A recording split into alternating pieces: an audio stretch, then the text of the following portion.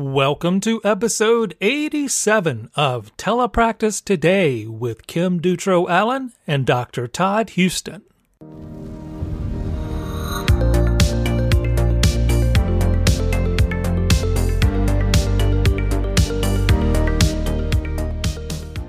Okay, welcome back to another episode. I wanted to give a couple of tips for working on articulation with older students. And these are not necessarily telepractice specific, but can be helpful. That's what my caseload mostly is. Older students, not articulation. So my one tip would be try to get them off of your caseload as quick as you can. Which I know is not a great one, but really the reality is if you get to middle school or high school and you are still working in articulation sound, that sound has had 14, 15, 16 years to habituate. So I think one thing I tell my students is I want to get as many repetitions of this sound as we can in a session. I also tell them that they need to be working on it in between because I cannot fix it in 30 minutes a week if they have been doing it wrong for the past 15 years. And then I really check in at every IEP and make sure that it is still a priority for the student and for the family, because I know that academics can take precedence. And, if we are trying as a field and as a society to be more accepting and, less ableist, then maybe we do ignore something like the way someone says an R sound or an S sound, some of those usually what are residual errors and if it's not impacting intelligibility too. So that's one of my tips. Other than that, if those kiddos are motivated, at least in the fact that they think this is still something I want to change about myself, or the parent feels that's still something they would like to work on, I found some things that some tips from other people and some tips I've learned along the way is anytime you can turn it into a game. So if there's something kind of externally motivating about it, things like, are you doing so many and then you're playing a game like, get this many and then we'll take a turn on Uno or anything like that. And even if you think they're too old for it, lots of times they just need something different in their day. I have yet to found a kid who didn't want to play Uno with me, no matter the age. And then I found some content that's been created for that too.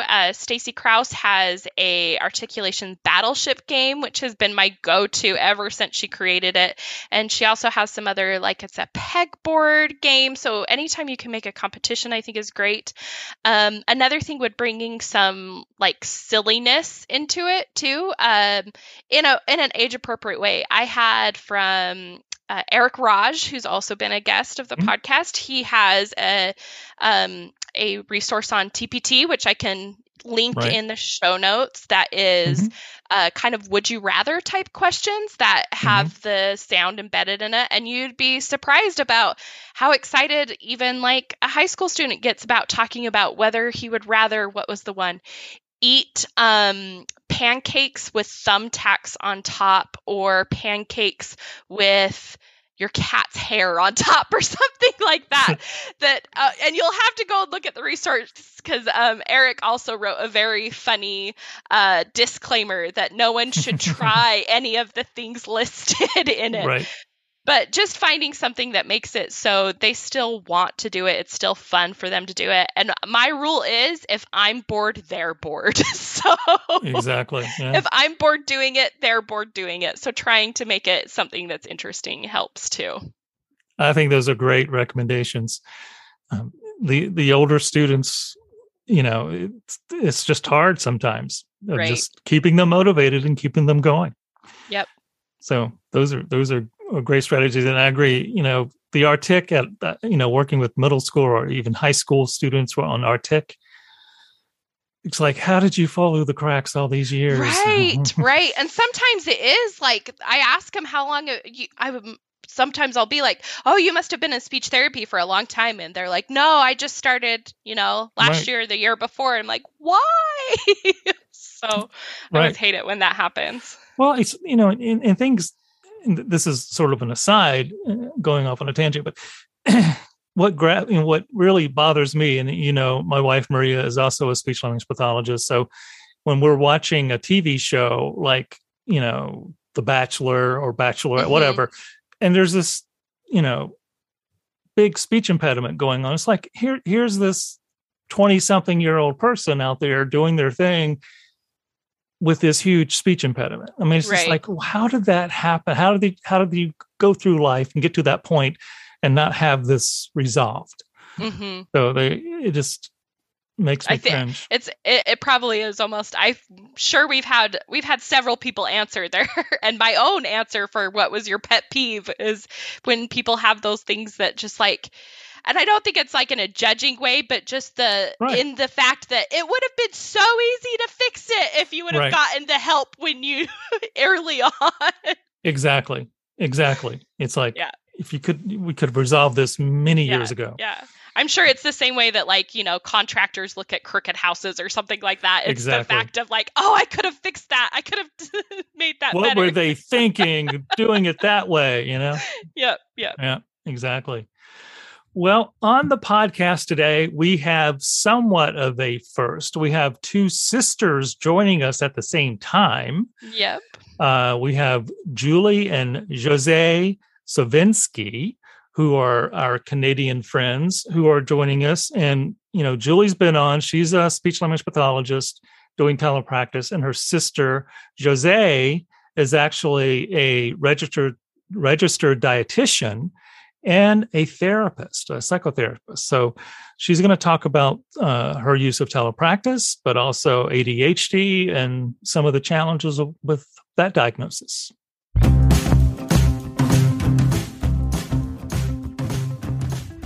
Hi, are you creative? Do you want to give a webinar or teach a course? Maybe you're a writer. Do you want to create a blog? Maybe you have an idea for a podcast. Whatever your passion is, we at 3C Digital Media Network want you to be a content creator so we can bring your ideas to life. So, to get started, visit our website at 3cdigitalmedianetwork.com and sign up to be a content creator. We look forward to seeing your passions come to life on our platform. Okay, we want to welcome Jose. Did I get it right? You got it. And Julie to the podcast. And we have our first, well, I guess not our first sister pair because my sister was on here too. Mm-hmm. So, but we have both of you guys are sisters and we wanted to have you on today to discuss a couple of topics. So why don't you go ahead, Julie, you've been on before. Jose, why don't you go ahead and introduce yourself? Sure. Thank you. So I am Jose. I am both a registered dietitian and a registered psychotherapist qualifying. I started as a dietitian. The psychotherapy piece is a little bit more recent in terms of my career journey, but it's been really, really wonderful adding that skill set. And I work in private practice. I co-own a business with a wonderful colleague called the Blossom Counseling Center, where we offer both nutrition counseling and psychotherapy to adults. And some of the things that, like some of the concerns that we tend to support people with are eating disorders, body image, ADHD, anxiety, self-esteem. Those are some of the more common sort of concerns that we tend to support people with. And we're a team of about 5 people in our practice. And that's me. That's what I do.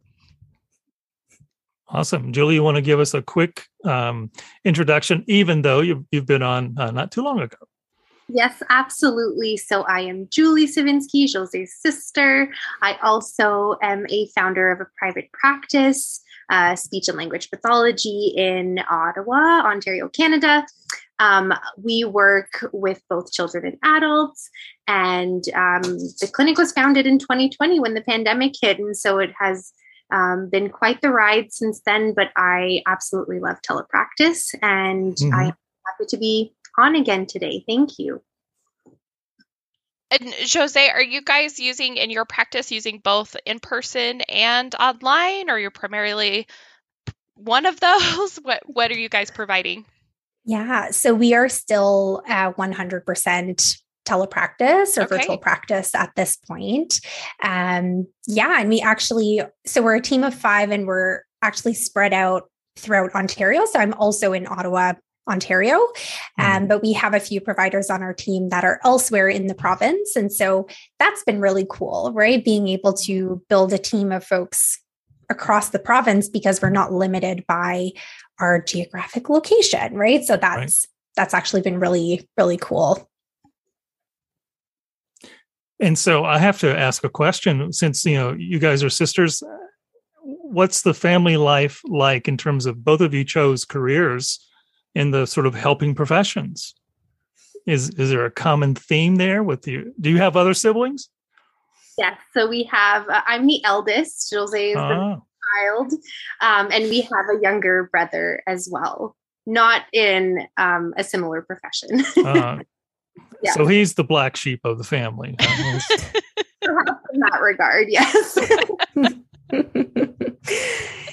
Well, yeah. It's great that you guys, chose these kinds of professions to work with.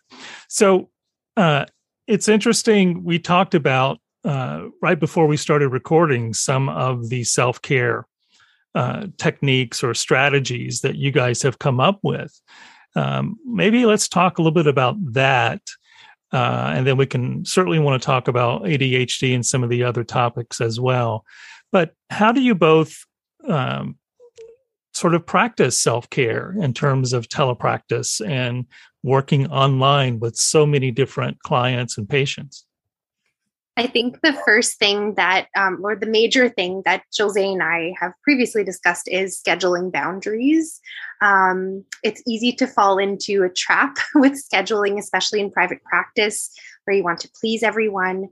But it has been very important to learn to schedule within whatever you feel your energy level can accommodate, right? So I know that for myself, I give myself one Friday, every second Friday, no clients. I do work a few evenings, but not every evening. If I work in the evenings, I don't work in the mornings. So I try to really set those boundaries and give myself that time during the day to do something else and not be working all day long, all of the time.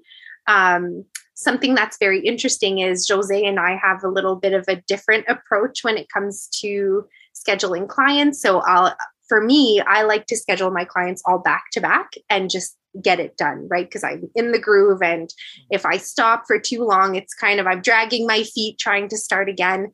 So I'll typically schedule 5 or 6 clients back to back. Whereas Jose, I'm going to let Jose explain what she does with her schedule. Yeah, it was really funny because I don't think we knew this about each other until we talked about it yesterday. So, so my approach is very different. I give myself pretty long breaks between clients. I find that as someone who has ADHD, sessions require so much focus and so much concentration and so much presence, right? So I need to be really on for those 50 minutes or an hour, whatever that length of time is. And whenever I finish sessions, I often feel pretty depleted, right? Like I can sense my energy just just drop. And it does usually take me a little bit of time to sort of get back to a place where I feel like, okay, I'm ready for my next session. And the other thing about that too, is that break between sessions also allows me to get started on some tasks that I find pretty challenging, like writing my notes, right? Writing my reports or my case notes. As someone with ADHD, I find it to be a pretty boring task, and it takes me a lot of energy to get into it and to do it. And so I find that if I'm able to at least do part of it between sessions, it feels a lot less overwhelming when I finish my day and I see what I have left to do. And then I'll also use that break time to actually get up, move my body, right?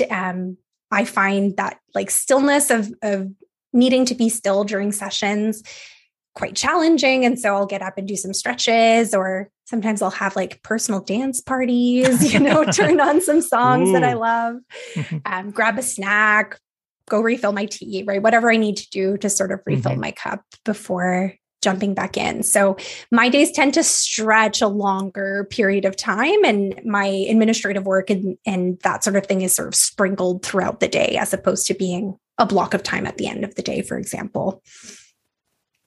Yeah, I like that. And just the idea of finding what works for you. I know I work with students mostly during the school day and contracting with schools, but I did start to see a couple of private clients. And when I first did it, I was like trying to get as many as I could. And then I quickly realized that with my lifestyle and the fact that I have kids coming home, that during the school year, I could handle about one private client. And I'm not joking. One private after school client was all I could handle on top of my school load. But during the summer, then I was like, oh yeah, I can kind of, like be that in between services for kids that are going to school and kind of beef up their services in the summer and then not do so many during the school year. So I think, knowing that can change too, that how you want to schedule people. And yeah, I like those ideas of kind of finding what works for you. Absolutely. So scheduling and taking breaks and setting those boundaries, all great strategies. Are there other strategies that you guys would recommend? Julie, any thoughts before I jump in? Right now, go ahead. Sort of along the same lines as what Julie was saying. One of the things I find really important is not stepping outside of what I know works for me, right? I know, as someone who, really cares about the people that I support and who really wants to accommodate. And I have been in positions in the past where I've, scheduled appointments at times that I know don't work for me. And then I feel exhausted and, I feel out of my groove. And I realize that I can't actually show up in the way that I want to for the clients that I support, right? The people I support. So that's one thing. Another thing I've found to be really helpful for me from a self-care perspective, doing a lot of teletherapy, I do get a little bit of Zoom fatigue, right? Doing everything virtually. And I found that one thing that is helpful for me is varying this sort of work that I do. So not limiting myself to doing individual client work, but also, working on social media content. And sometimes I'll even sort of step away and brainstorm with a pen and paper, right? So just like moving my face away from a screen for a little while. I find that I'm reading a lot more physical books recently as well, just again, because digital things, I'm over it. I spend so much time looking at screens. Right. So I have a bunch of, work-related books that I might read between clients so giving myself a break from screens, I find helpful, and just varying the sort of tasks I'm doing throughout the day helps a lot, I find too. So it's interesting, with some of the apps and like on the iPhone now, you can track your screen time and all that stuff. And it's amazing how many hours a day. I know, obviously, we are doing it because we are providing professional services primarily online and looking at a screen. But yeah, the screen time issue is a major problem. And it just, I'm with you. It just kind of, after a while, you just feel fatigued and my eyes hurt. I have over here right beside my computer, I have eye drops. I have the blue tinted, the blue glasses that are supposed to help. So it just really wears you down after a while.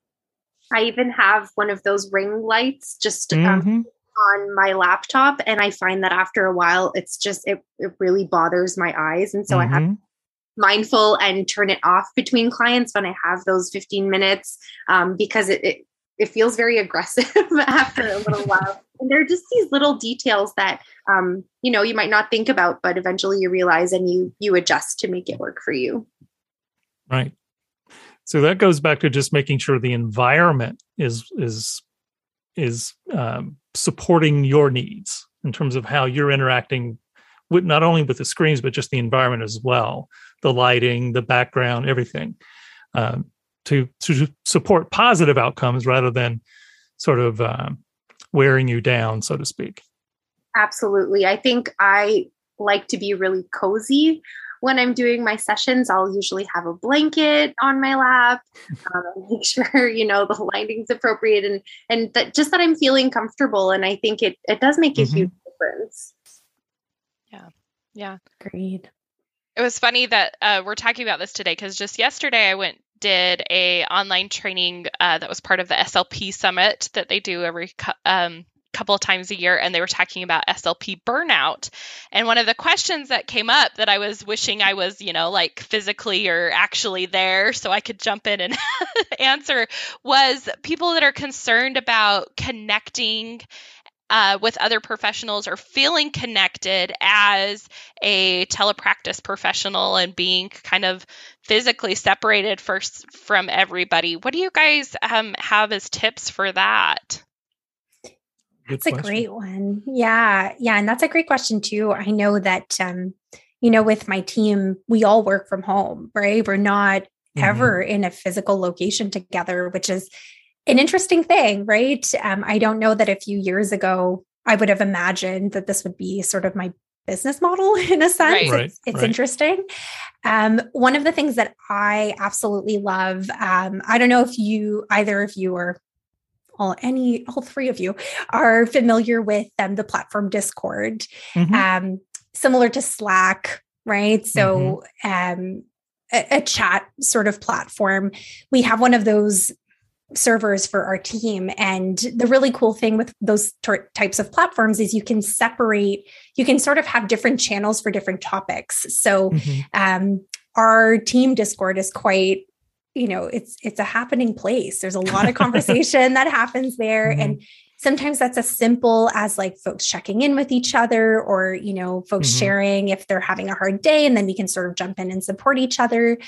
There's a lot of resource sharing that happens. A lot of, just like, hey, like I'm working with the client who's experiencing this and I don't have a lot of resources. Like, where could I look for that? Or so just a lot of that sort of informal support that it sort of feels like I'm going to knock on my colleague's door, of their office to be like, hey, how's it going? And I find that I feel a lot more connected to my team, having that sort of consistent communication throughout the week. I also schedule a lot of video calls with colleagues now, just half-hour check-ins so we can chat about how we're doing and support each other and help each other out. I have a lot of friends who have their own practices and we sort of refer back and forth to each other. So I try to collaborate with a lot of people, and that helps a lot in terms of the isolation that can come from doing telepractice in private practice at home in the middle of a pandemic. So, right. Yeah. And for me, it's interesting because when I started Sweet Speech Therapy, I was the only practitioner, clinic of one. And I did feel that isolation, especially being a telepractitioner. So I did try to stay in contact with some old colleagues from other workplaces I had been to in the past, or old classmates from when I was in university, just, talking about some SLP things, but also other topics as well, just to stay connected and not feel so alone, sitting in my office at home with clients all day. But now, in the past 6 months, I've hired 2 SLPs, 2 contractors. And so it feels more like a team now. And I feel like just as we're chatting about different things, business related, therapy related, it feels better to just have those connections and have a team rather than being just myself. Right. And I think if, it's kind of like creating your own team if you don't have one, whether it be like you are working by yourself, but you have, like some go-to friends or colleagues or even for me, it's been sometimes just Instagram accounts. I'm like, I know I don't really know you, but I feel like I know you. Right. Because they're supporting you, and you know the things that they're creating and sharing are helping you too. So I think that it can be really similar to how you would do it in person. There's just a different level of effort to create it. Yep. And I do feel like my Instagram page allows me to connect, especially with other speech pathologists, because we'll post some things and react to each other's. Right. Oh, good. It's not just me that feels that way. Like, oh, hello, friend. Thank you so much for chatting with me today. So that's helpful. I do enjoy that a lot. Yeah, I do as well. I also have a professional Instagram page where I follow a bunch of other dietitians and therapists. And I've made some really cool connections through online platforms. And I think, we can't discount that, right? That's actually really meaningful, especially in times where we might be feeling more disconnected and isolated. Right. So we talked about earlier the idea of discussing the topic of ADHD. So, Jose, you mentioned that you have a diagnosis. So from a personal perspective, how has that been for you? And how did that play out in terms of maybe schooling and social life and other things? Because I have some family members who also have that diagnosis. So I'm really interested in hearing how you've navigated that. Yeah, it's been really fascinating. I am someone who I was diagnosed fairly recently. So just in 2021, as a full-blown adult, right? I've gone through most of my life, right, without knowing this about myself. And I know that for so long, I've struggled with so many things. And because I didn't have the understanding that I had ADHD, and that was a big component in terms of why these things were a struggle, I had a lot of shame, right? And experienced a lot of embarrassment and a lot of like, what is wrong with me, right? Like, why can't I do these seemingly simple things that, seem so easy for other people, right? And I know that even professionally, that was very hard. I would see colleagues, do all of these projects and like seem so on, right? When I was just struggling to like do what I felt was the bare minimum. So I know that personally, discovering that about myself, getting diagnosed, looking, really doing a deep dive into what it means for me personally has been really, really lovely. Like it's really opened up opportunities for self-compassion and for me being more gentle with myself and more understanding and learning to work with my brain, right? Now that I sort of understand where the struggles are coming from and what my patterns are, I can work around that. And so that has been really like liberating. I know that sounds a little intense, but it really has been. I can see how it would be. Yeah. It would be liberating to have these questions and then finally getting an answer and understanding. So my husband was actually diagnosed as an adult also. And I tell this story in that he had been, we had been married for 6 years. And every time you asked him how much school he had left, the answer was 3 years. So for 6 years, the answer was 3 years of how long he had left in school. And I think it was the same thing that he thought that he wasn't capable of doing this, that like there was something wrong with him. Maybe he wasn't supposed to go to college and something like that. And he was actually sitting in a special education class where they were talking about ADHD and came home and was like, Kim, I think I have that. And I'm like, oh yeah, you're right. And it just like, it was the same thing. It makes all of these pieces fit together of why certain things are a struggle. So Absolutely. Yeah. It's been so helpful just in terms of having a better understanding of myself. I know that, professionally, for example, some of the things that I found really difficult was, for example, like I've signed up for so many trainings and webinars that like just exist in my inbox, right? Like I know they're there and they're just looming and I want to do them, right? Like I'm interested in the topics and yet I just get stuck, right? And not understanding that that is part of my ADHD brain is like the follow through with things can be really difficult. And I tend to have these like bursts of interests in certain areas. And then I get very, very interested and I do all the things and I bought all the trainings and then that sort of starts waning. And then I'm left with like, okay, where do I go now? It's like looking for your next fix, you know? Yeah. Sorry. It's yeah. And so it's like you sort of expended all your energy on that, but you're now lost that interest. And now like, what's the next thing I want to get into? Yeah. I mean, there's definitely, it seems to be a trend for a lot of ADHDers, this idea that, you know, we are very good at being interested in a lot of things, right? And like, I know I've cycled through a lot of hobbies and I will sometimes go back to them and pick them up again, but I'm not, you know, there's sort of this idea in the ADHD world that like the one consistent thing about ADHDers is the inconsistency, right? And and I say that really lovingly, right? Because that is something that I experience and I don't think that's anything to be ashamed of, right? It really is sort of understanding that that's not a bad thing, right? I've like dipped my toes in a bunch of things and that is really cool, right? It means that I know a lot of stuff about things, right? And yeah, so just having a better understanding of those sorts of things has been really helpful for me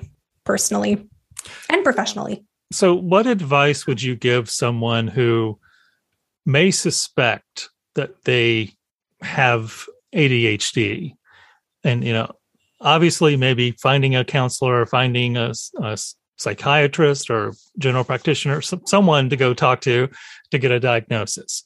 But before that can happen, what are some suggestions, maybe some recommendations? Yeah, absolutely. And that's a great question because I know that at least here in Ontario and Canada, there's a lot of barriers to diagnosis.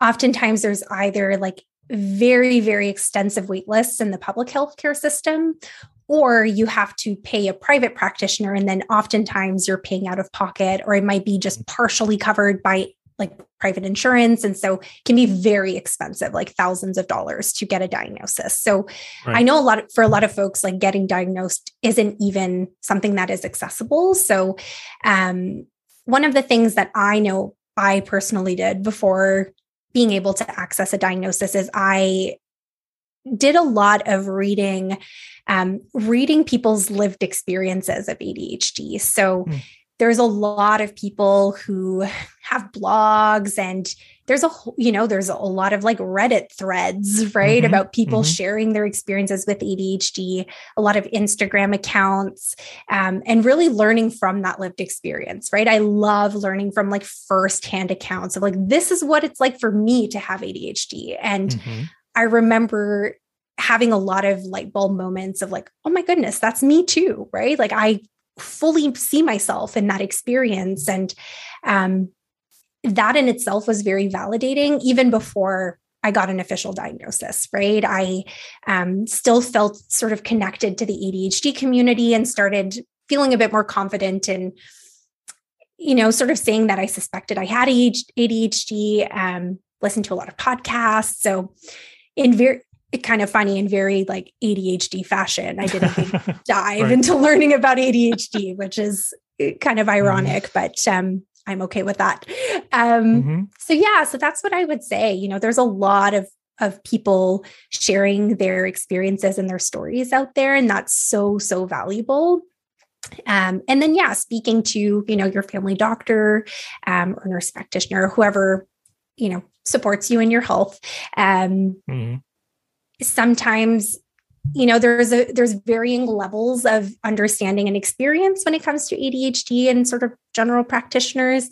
So I've heard different accounts in terms of people feeling supported or not when they've asked about it with their family doctor or nurse practitioner, often coming in armed with information. So finding the screening tools yourself and filling them out and bringing them with you to your appointment, right? And saying like, hello, here's what I'm seeing. Are you seeing this? Right. So sometimes there is a bit of a more of a role in terms of self-advocacy. But yeah, those are a few things that are coming to mind in terms of that. And in your practice, you had mentioned nutrition being a part of this process as well.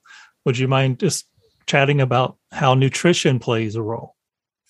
Sure. Yeah, I would say that from a nutrition lens, when I support folks with ADHD, a big part of it, it's honestly less so about what people eat, and it's more so about the process of nourishing themselves, right? So the process of like planning meals and cooking meals and just the whole logistics, right? When you think about just how much like executive functioning we have to put into nourishing ourselves and feeding ourselves on a daily basis, it's a lot. And it can be a really big struggle for folks with ADHD. And so a lot of that is sort of finding like the easiest, the path of least resistance in terms of getting nourishment in.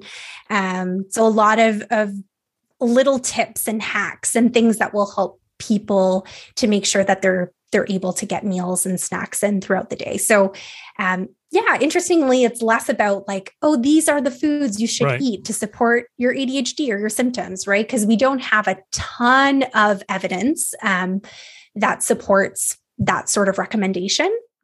So a lot of it is really more so coming from a lens of like the practical component of feeding yourself, which is hard. So, so that's mainly my role, I would say, from that perspective. I love that because it's something that like I never would have thought of, but the minute that you said it, I was like, oh yeah, that's why sometimes like me or my husband, gets together today and we're like, oh yeah, we forgot to eat. Like it's kind of that thing that it's like you get that hyper focus on other areas, and that it's just the scheduling part of it can be helpful too. For sure. Another thing I was thinking, and both of you are welcome to jump in on this one, is what can we do as professionals to kind of, especially in the telepractice realm, to kind of accommodate and change what we're doing to support our clients that may have ADHD? I have a lot of thoughts about that. Probably not surprising. Julie, anything you want to contribute before I jump into my spiel, because it will be a spiel? I might just say a few things about pediatric clients and what I've done for them.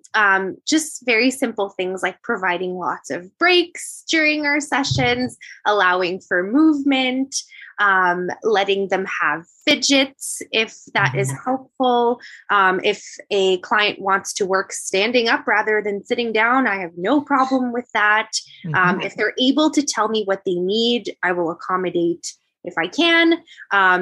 If they're not able to, I'll try to do things like providing breaks and such. So those are the types of things that I've done with the little guys.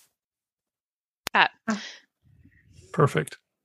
And a lot of that applies to adults as well, to be quite honest, right? So a lot of, there are some of my clients who, during our therapy sessions will also be coloring, right? Or will also be, like working on other tactile things, like allowing people to sort of self-regulate in whatever way is going to be most helpful for them. I think often people have this idea that if folks are fidgeting or stimming or like doing an activity during sessions, that means that they're not paying attention. And in fact, the reality is often the opposite, right? That when you allow people to engage their senses and self-regulate through movement and that sort of thing, oftentimes they're in a much better place to actually be present and focused.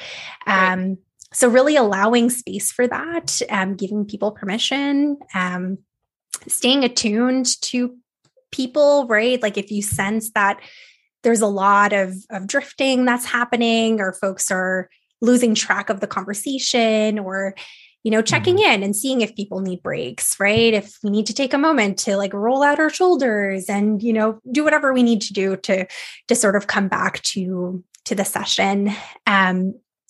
The one component that comes to mind for me as well is memory. So I know that personally, like I forget what I talk about in my own personal therapy all the time, right? If someone was like, what'd you talk about in therapy yesterday? I'd be like, I don't know. I remember it being helpful, but I couldn't tell you, right? And so one of the things that I'll sometimes encourage folks to do is to take notes as we're chatting, or I might even share my part of my notes. I might send an email with like, here are a few things we talked about, or here are a few things you mentioned you wanted to try, right? And sort of including that information. So supporting folks in, finding ways for them to remember things. And oftentimes visual cues are helpful. I know that a lot of ADHDers struggle specifically with auditory memory. So hearing things can be like, it can easily leave your memory versus if you see it, that can be more helpful.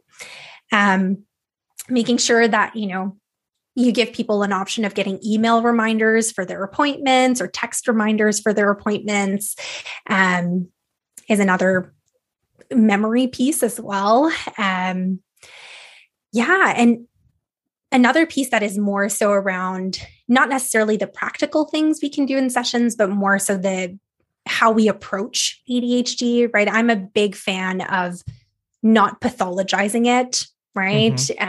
This is just the way my brain is. It's not good or bad. It just is, right? My brain is different. And I live in a world that often doesn't accommodate for my brain or isn't built for how my brain works. And that is what is failing me, right? It's not that my brain is failing. And so that sort of neurodiversity affirming approach, right, is so important, right? I don't want people leaving sessions feeling more ashamed because they struggle with certain things. So I do a lot of validating and a lot of helping people recognize that they're not broken, right? And that even though technically ADHD has the word disorder in it, right? That doesn't mean we have to treat it as this like thing that needs to be fixed. So really, if I can jump in, I'm just thinking of the little people that I work with who, I don't know, people sometimes have this,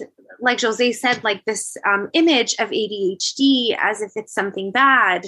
And these children, they can't really advocate for themselves. And so if they're being told sort of directly that fidgeting or moving around a lot or being distracted or whatever it may be, that's wrong, then that's really sad. And it just, you realize that. I had an IEP lately that one of the other special education providers, very well-meaning, was like, well, if he's going to get a job, he needs to not fidget and look at his hands while he's speaking to other people. And so could we write a goal on that? And I was just like, I'm not going to do that. Right. I flat out was like, no, it's a student with anxiety and ADHD, and I'm going to increase both of those if I try to get him to stop. So I think, and so in that way, we just need to teach them we need to help with the self-advocacy that, maybe when you go into a job interview, you are going to tell them, hey, I might wiggle around more than you're used to with your other applicants, but it's just because of this, whether they want to, self-disclose that or not, but and educating other people about it so we get used to it when it's not something that we're like, everyone has to sit in their chair while we're learning kind of viewpoint. So I feel like, kind of that. I saw Josie, you kind of like got up in arms with that when I mentioned that. And that's kind of how I feel too. And I'm glad that there are people that are sharing their own experiences, because I think as a field, we've all been in this kind of pathologizing viewpoint of it and trying to fix it instead of teach our kids how to deal with it and what they can do with it. Absolutely. Yeah. spent so much of my life, there's this term, I don't know if you're familiar with it, this idea of masking, Yep. right? So trying to hide my ADHD traits as much as possible to try to blend in. And I think I even as an adult, like that's such a common thing in the professional world, right? There's all these expectations of what like being professional means. And so that's exhausting, it's exhausting to have to do that constantly just to sort of survive and like navigate that world. And so, of course, there's always this sort of balancing act, right? Like I feel like I can fully unmask with the people on my team, right? Who know me and who embrace me and who also have this idea of, being neurodiversity affirming. And then I might not unmask in other settings where it doesn't feel as safe for me to do so, right? Where the stakes might be higher. And that's hard, right? And I think you made a good point around like, we have to change the world around us, right? We have to change people's attitudes towards it so that people do feel safer to be themselves, right? And to, like fully embrace how their brain works with other people. So. And just to play a little bit of a devil's advocate, there's certainly a range of therapies, and some children or adults may need medication or other things, depending on their neural makeup. So I don't want our listeners to think, oh, we don't want to prescribe things, because for some people that might actually be the best route for them. Of course, yeah. But at the same time, we want to make sure that people who possibly have ADHD feel accepted and feel that supported by the community and by others. Absolutely. No, for sure. I'm very pro medication, right? Pro therapy, right? And in the circumstances where it makes sense for someone, right? And that's what they want for themselves. I think the piece around not pathologizing is not that, we eliminate any sort of supports, right? I sort of see therapy and medication as supportive aspects of your life, right? Things that help you engage more meaningfully in your life, as opposed to things that are trying to like change you or fix you, right? Exactly. But thank you for raising that. That's a really important point. Yeah, exactly. Okay. So, Julie, did you tell Jose about our most important aspect of our interview? Well, Jose found out from my podcast. Oh, she did. Well, I have something that I haven't even told Kim about. Oh, because Julie, you have already done this, and you heard the questions that we used at that time. Yes.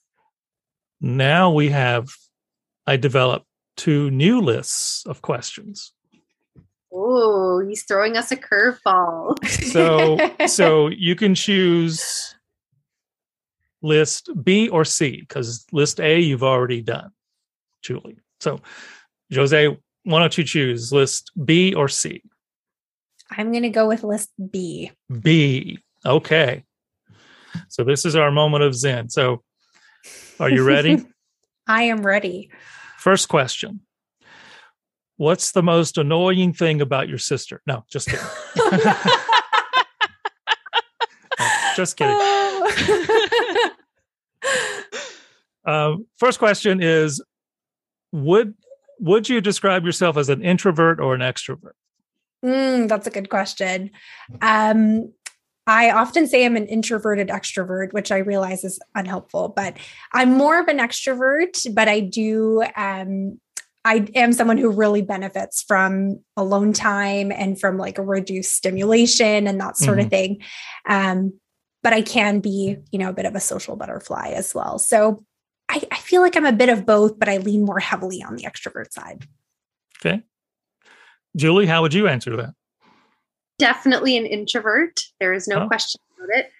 I'm a very friendly introvert. I enjoy people, but I get so fatigue.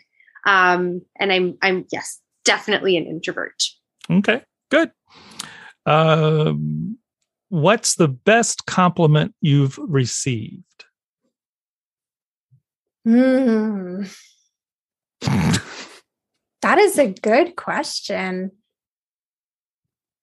I would say that the best compliment usually come from my clients.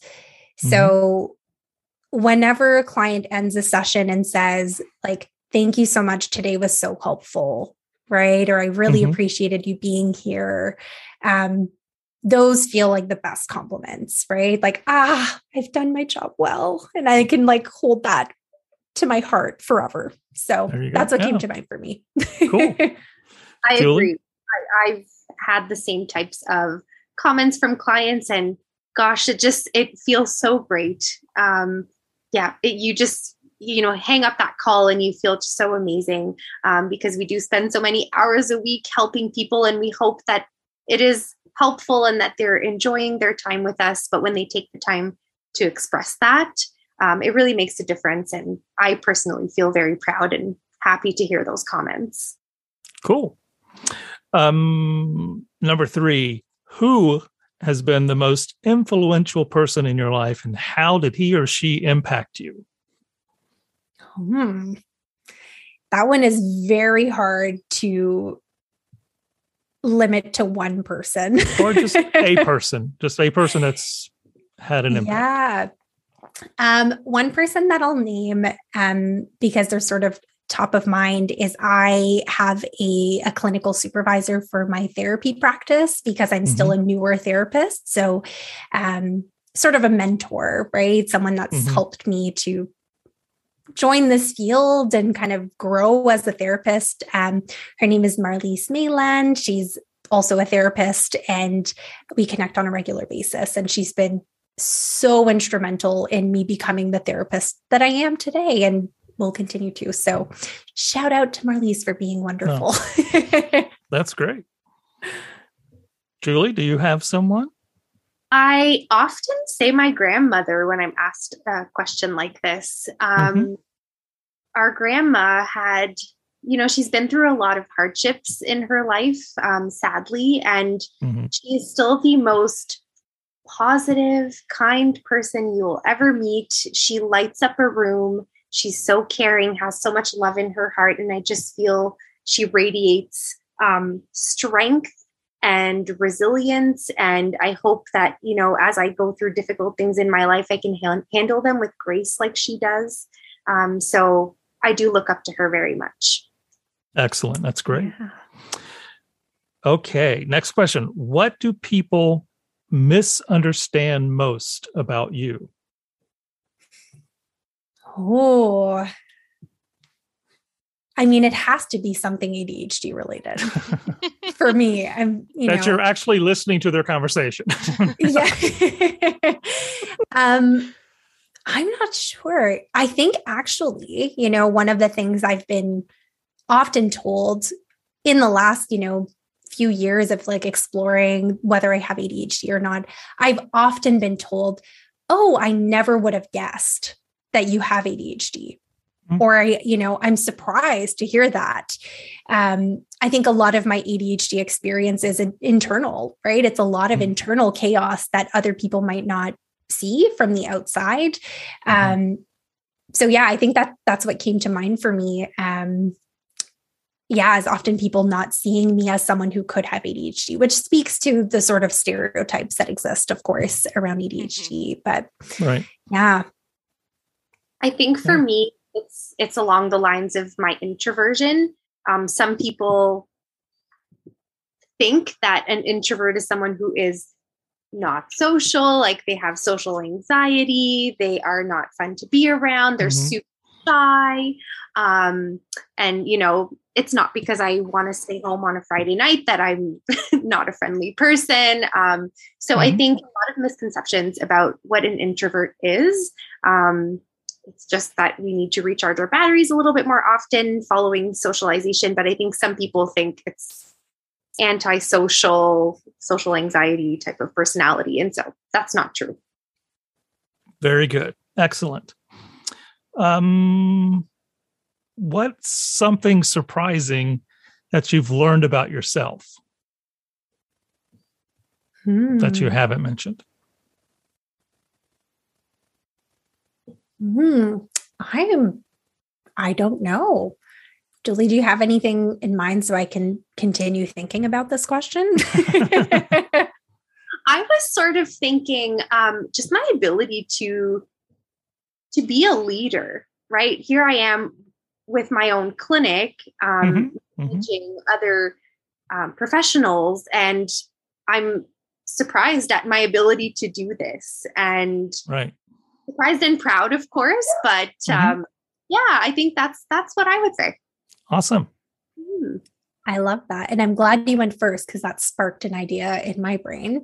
The one thing that has really surprised me in the last 6 months or so is how much I love doing bookkeeping for my business, which I know is very random, but I've gotten more and more into supporting that side of our business. And I like weirdly love it, which is strange because I'm a therapist, I'm a dietitian, I'm someone who like loves people work. And so the fact that I enjoy such a technical sort of kind of cold task, is really surprising to me. I thought I would hate it, but I weirdly love it. So cool. That's great. Yeah.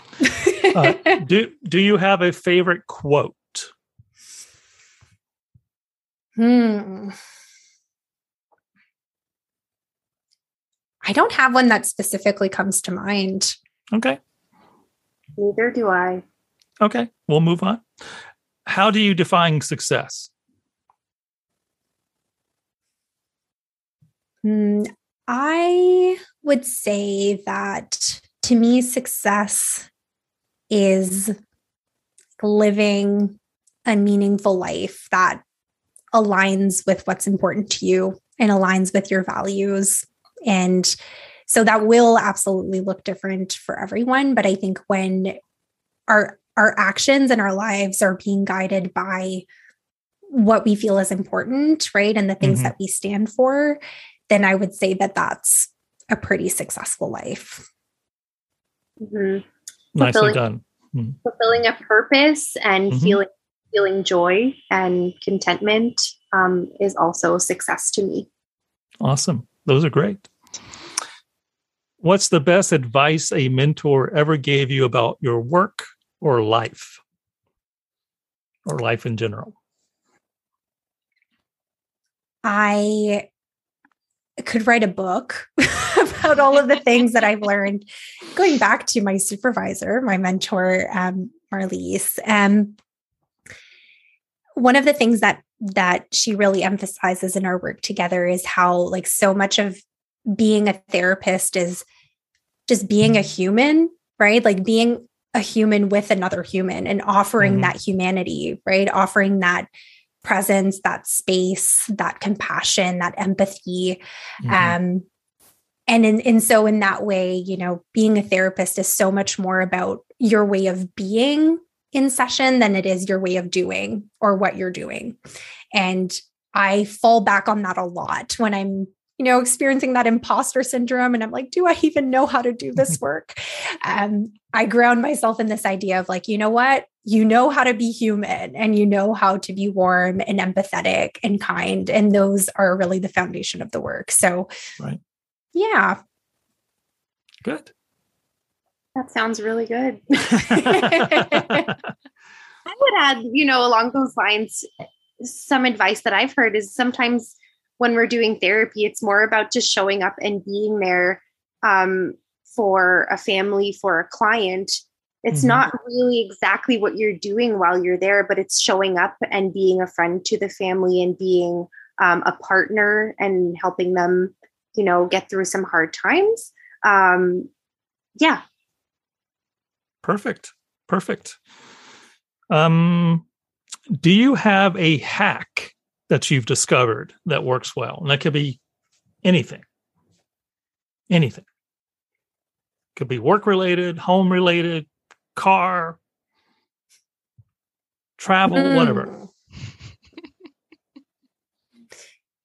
I use so many of them on a daily basis just to like survive. And yet I am blanking on what those actually are right now. I have a good random one I'll share while people Okay, are thinking. good. I saw this the other day of this is so random, when you make microwave popcorn, that if you open the bag a little bit when you're done with it and shake it upside down, all of the like unpopped kernels will come out, and then you're just left with the popped popcorn. Ooh, that's a good one. Yeah, I like that. That was like one of those TikTok little hacks that I was like, there you I love that. And it works. Love it. Awesome. I might pass on this one because I don't have any ideas right now. Good for us. We're good. Okay. We'll just stick with the popcorn one. Okay. So, Jose, I think you should answer this question because Julie's already answered, because this is one of the original questions is, if heaven exists, what do you want to hear God say when you arrive at the pearly gates? That is a good question. Like that I lived my life with integrity, similar to what I said earlier, that, I was guided by my values and just did my best, right? And all my messiness and all my humanness. That's awesome. That's awesome. Well, why don't both of you just give out how people can reach you, contact you through website or whatever you want to share, Instagram, and do that, and then so that people can find you. Hey, I will go first. This is Julie speaking. If you're looking for me at Sweet Speech Therapy, the website you can find us at is www.sweetspeechtherapy.ca. And our handle on Instagram is Sweet Speech Therapy. Now, this is Jose talking. I realize our voices are very similar, so I hope people aren't confused as they listen to this episode. But the best way to find me would be, through my website, which is blossomcounselingcenter.com. And all of it is the Canadian way. So counseling has 2 L's and center is TRE. So that would be the website. And then on Instagram, I'm Jose Savinsky RD. So that's registered dietitian. Pretty active on there if folks want to go find me there. Great. Awesome. Well, we wish you guys just continued success in everything that you're doing. And please come back at some point. Thank you so much for having us. What a joy it was to do a podcast episode together as sisters. So really, what's the most annoying thing about each other? Huh? Okay. I think we'll keep that for the next episode. Okay, that's the next one. All right. Thanks, guys. Thank you. Julie and Jose Savinsky joined us today. It was a great interview. The first time we've had 2 sisters on the podcast together. And I learned so much about attention deficit disorder and working with adults and so many other pointers that I'm going to use tomorrow when I go in to work. So thank you guys for joining us. It was really wonderful to have you on, and good luck with everything that you guys are doing. And thank you for joining us, our faithful listeners of this podcast. If you don't mind, please rate, review, subscribe, and follow. And if you haven't done so yet, go check out our Facebook page. Actually, it's a Facebook group that we have formed for the podcast, and we really want that to grow. So go over to Facebook. If you're on the Facebook, go to our group, Telepractice Today, and we post lots of items there, so please check it out. And with that, we'll see you again next week. Same time, same place. Until then, be safe and be kind. This has been a production of the 3C Digital Media Network.